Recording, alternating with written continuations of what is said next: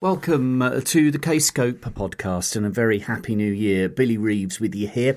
In this edition, Richard Barbieri, the keyboard player of Japan, Porcupine Tree, Rain Tree Crow, introduces us to his new LP and also talks about his former bandmates Steve Jansen and Mick Karn. And K-Scope have recently released, as part of their Mick Karn reissue campaign, 4 more Mick Karn solo albums on LP, on CD and digital formats. Before we hear from Richard Barbieri with his memories of Mick Karn, this from 2009's The Concrete Twin. This is Mick Karn and Ashamed to Be a Part of Them.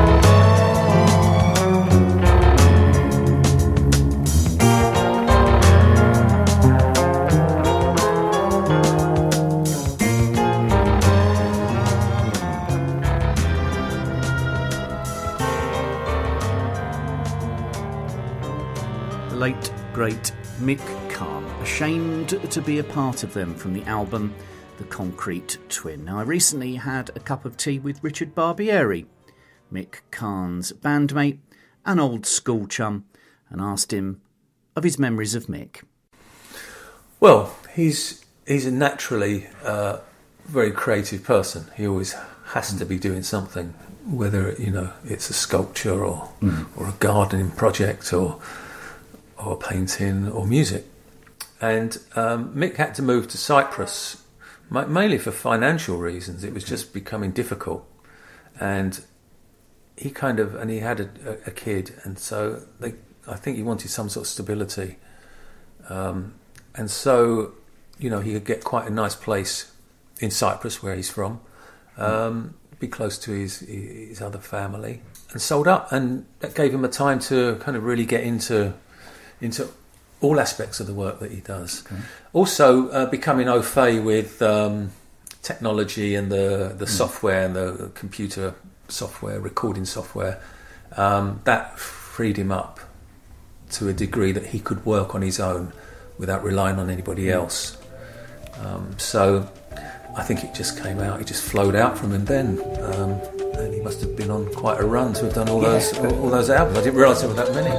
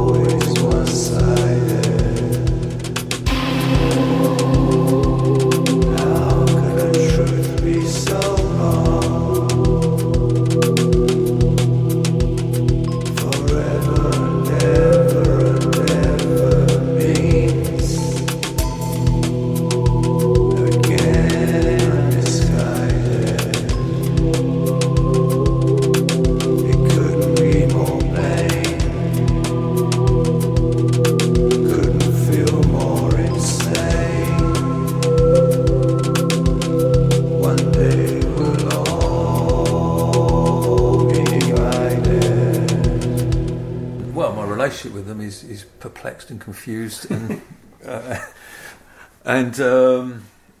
kind of admiration as well. Mm. You know, I mean, it's some of the weirdest music. It takes a while to, even in being in Japan, it took a while sometimes to work out what he was doing. He is a one-off. He's quite unique, and I find the albums very enjoyable because I'm always quite surprised by them. Yeah. That some of them just do take me by surprise. I just think, what is he doing there? How did he? Why would he think of doing that? But then, if you look at his sculptures, it's not. Then it's not such a surprise, I suppose. Yeah, I guess in many ways they're oral sculptures, aren't they? A lot of the time. Yeah, and I mean, he is a bit of a surrealist. I suppose he's a musical surrealist. Yeah.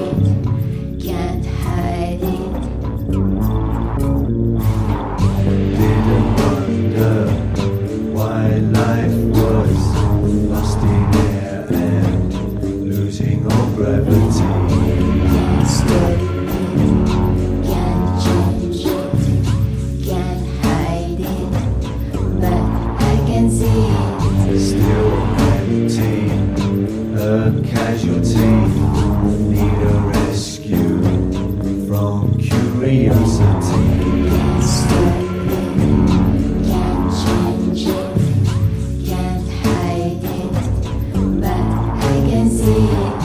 Always feeling so wasteful, couldn't use all my capacity. Can't stop it, can't change it, can't hide it, but I can see it. Just one thing is uncertain, should it be more than just a novelty? Can't stop it, can't change it, can't hide it, but I can see it.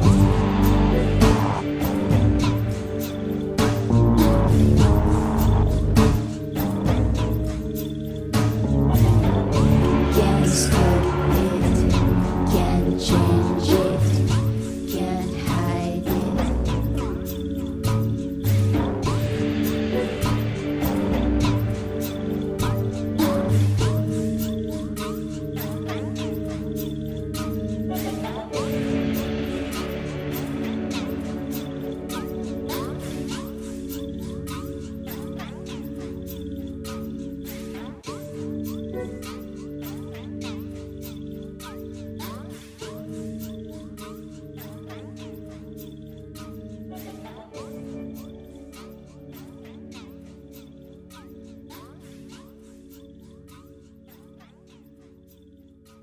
Latin Mastock from Mick Karn's album Each Eye a Path. Before that, Wishy Washy Wishing from the album More, Better, Different. And before that, The Wrong Truth from the album Three Part Species. kscopemusic.com/MK for details of the Mick Karn releases on Kscope. Also available, of course, In Glad Aloneness, the last recordings that Mick Karn made towards the end of his life with Peter Murphy from Bauhaus. Now, Richard Barbieri and his former Japan mates often made records together. They ran a little label. Steve Jansen and Richard Barbieri made records together. And Lumen, the album, is a rare recording of the only Steve Jansen-Richard Barbieri concert. So I asked Richard about his memories of the guys running their own label. Is it Jansen or Jansen? Jansen. Yeah, because I thought it was, but then I've been saying Bert Jansch for years, so I thought I'd check. How is Steve, by the way? Yeah, he's fine. Yeah, good. Okay. Yes, he's fine. He's, pretty secretive guy. Right. I see him, I see him every so often. There was a kind of like quite a long period where you guys were putting out your own records, essentially. Was it like a record company? Yes, we did. Yeah, as such, yeah. We formed Medium Records. Luckily, somebody ran it for us. Right. But, as directors, we had to make decisions. And but the whole thing was, I think, we just wanted to start up at this environment where we didn't have any expectations from record labels anymore. Okay. That dreadful expectation and involvement from record labels. We just really wanted to get away from that. Yeah. So there was no venture capital then? You provided the music and out it came? Yes, and the first album, as with all these things, when you start something up, it's always the first thing that does the best. Yeah. Like if you do a gig that you haven't played at a show in a long time, that will sell the best. Oh, right, okay. So that first album sold really well. And that kind of gave us the funds to continue through. Whenever I think of the three of us, I just think we spent nearly all our time not making music, just being mates. Yeah. And we never spoke about music. We'd never talked. That's interesting because the kind of rock and roll mythology suggests that Japan split up because they fell out. Yeah, well, I suppose that was the more important thing than the music. Right. Okay. That was always always came first. Mick and Steve and myself. I think we were just mates who occasionally made music together. Right. Okay. It was always relaxed when we did, because we'd been through that whole thing of being in the studio and being under great scrutiny from each other, and being pressurised by each other to do good things.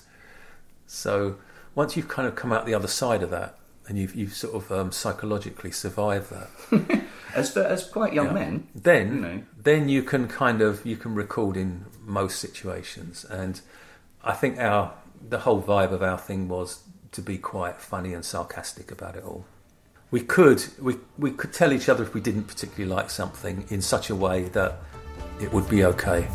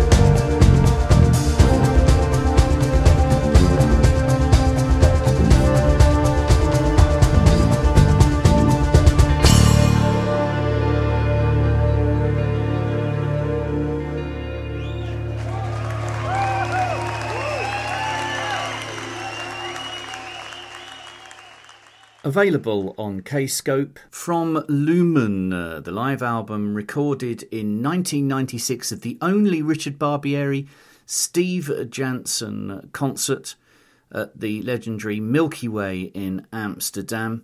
That's called Sleepers Awake and features Stephen Wilson on guitar. Of course, Barbieri was a core member of Porcupine Tree Wilson's band back then. Now, Richard Barbieri has a new album coming out on Kscope on the 3rd of March this year. It's entitled Planets and Persona.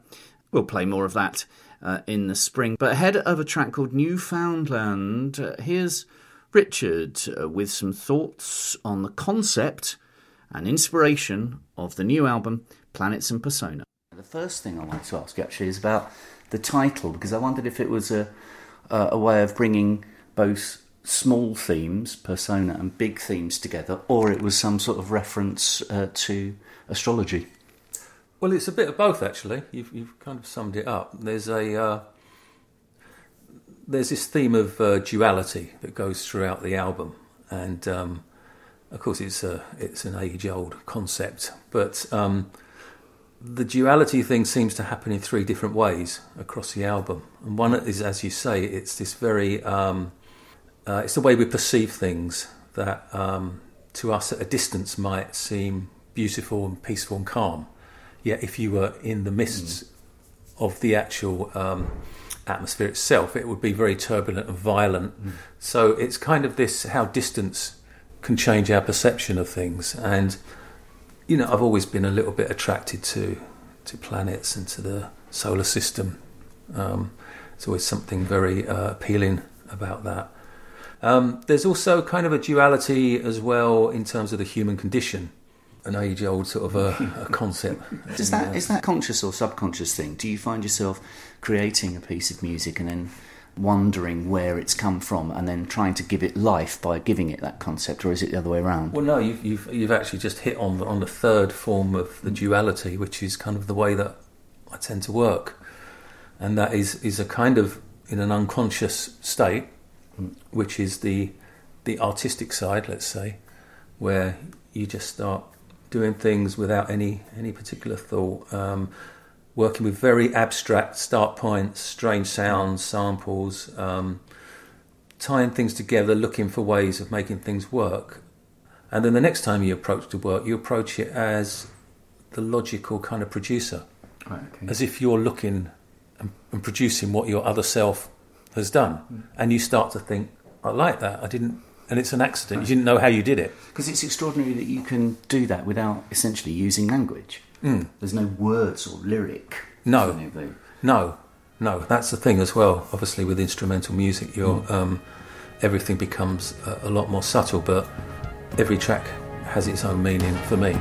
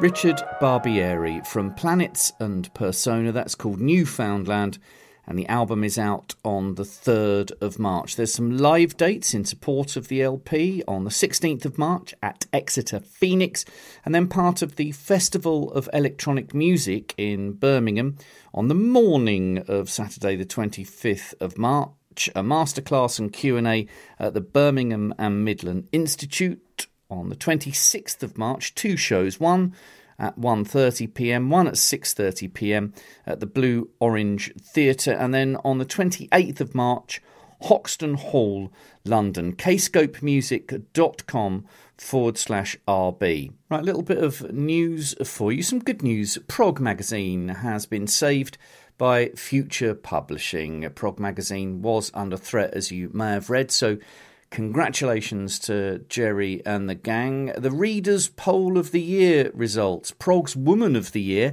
and Female Vocalist of the Year, Mariana Semkina from I Am the Morning. Other vocalists on the Kscope label: Lee Douglas was at number 2, Catherine Ann Davis at 5, Belinda Cordich of Sadielan at 10, and Gleb from I Am the Morning was second in the Keyboardist of the Year. I Am the Morning were 4th in Album of the Year and 4th in Band of the Year. Quite a year for them, as they won the Album of the Year at the Prog Awards late last year. There's going to be some I Am the Morning live dates. Some have been announced already, supporting Arstidir in Moscow in March, Midsummer Prog alongside Anathema and Gaspacho and others in June, Ramblin' Man in Maidstone in Kent in July, Summer's End in Chepstow in October. There'll be more I Am the Morning dates announced shortly. The Pineapple Thief are on tour at the moment with Gavin Harrison of Porcupine Tree on drums. The tour is underway, been through the Netherlands, now passing through Germany, Czech Republic, back to the Netherlands, France, and then finishing in the UK at Islington Assembly Hall on the 11th of February. It's sold out, but if you've got a ticket, I will see you there. And available on tour, a 7-inch single of Fend for Yourself, featuring Catherine Ann Davis, the Anchoress. Here's a little snippet of what that sounds like. Fend for yourself. You will find me frozen in stone.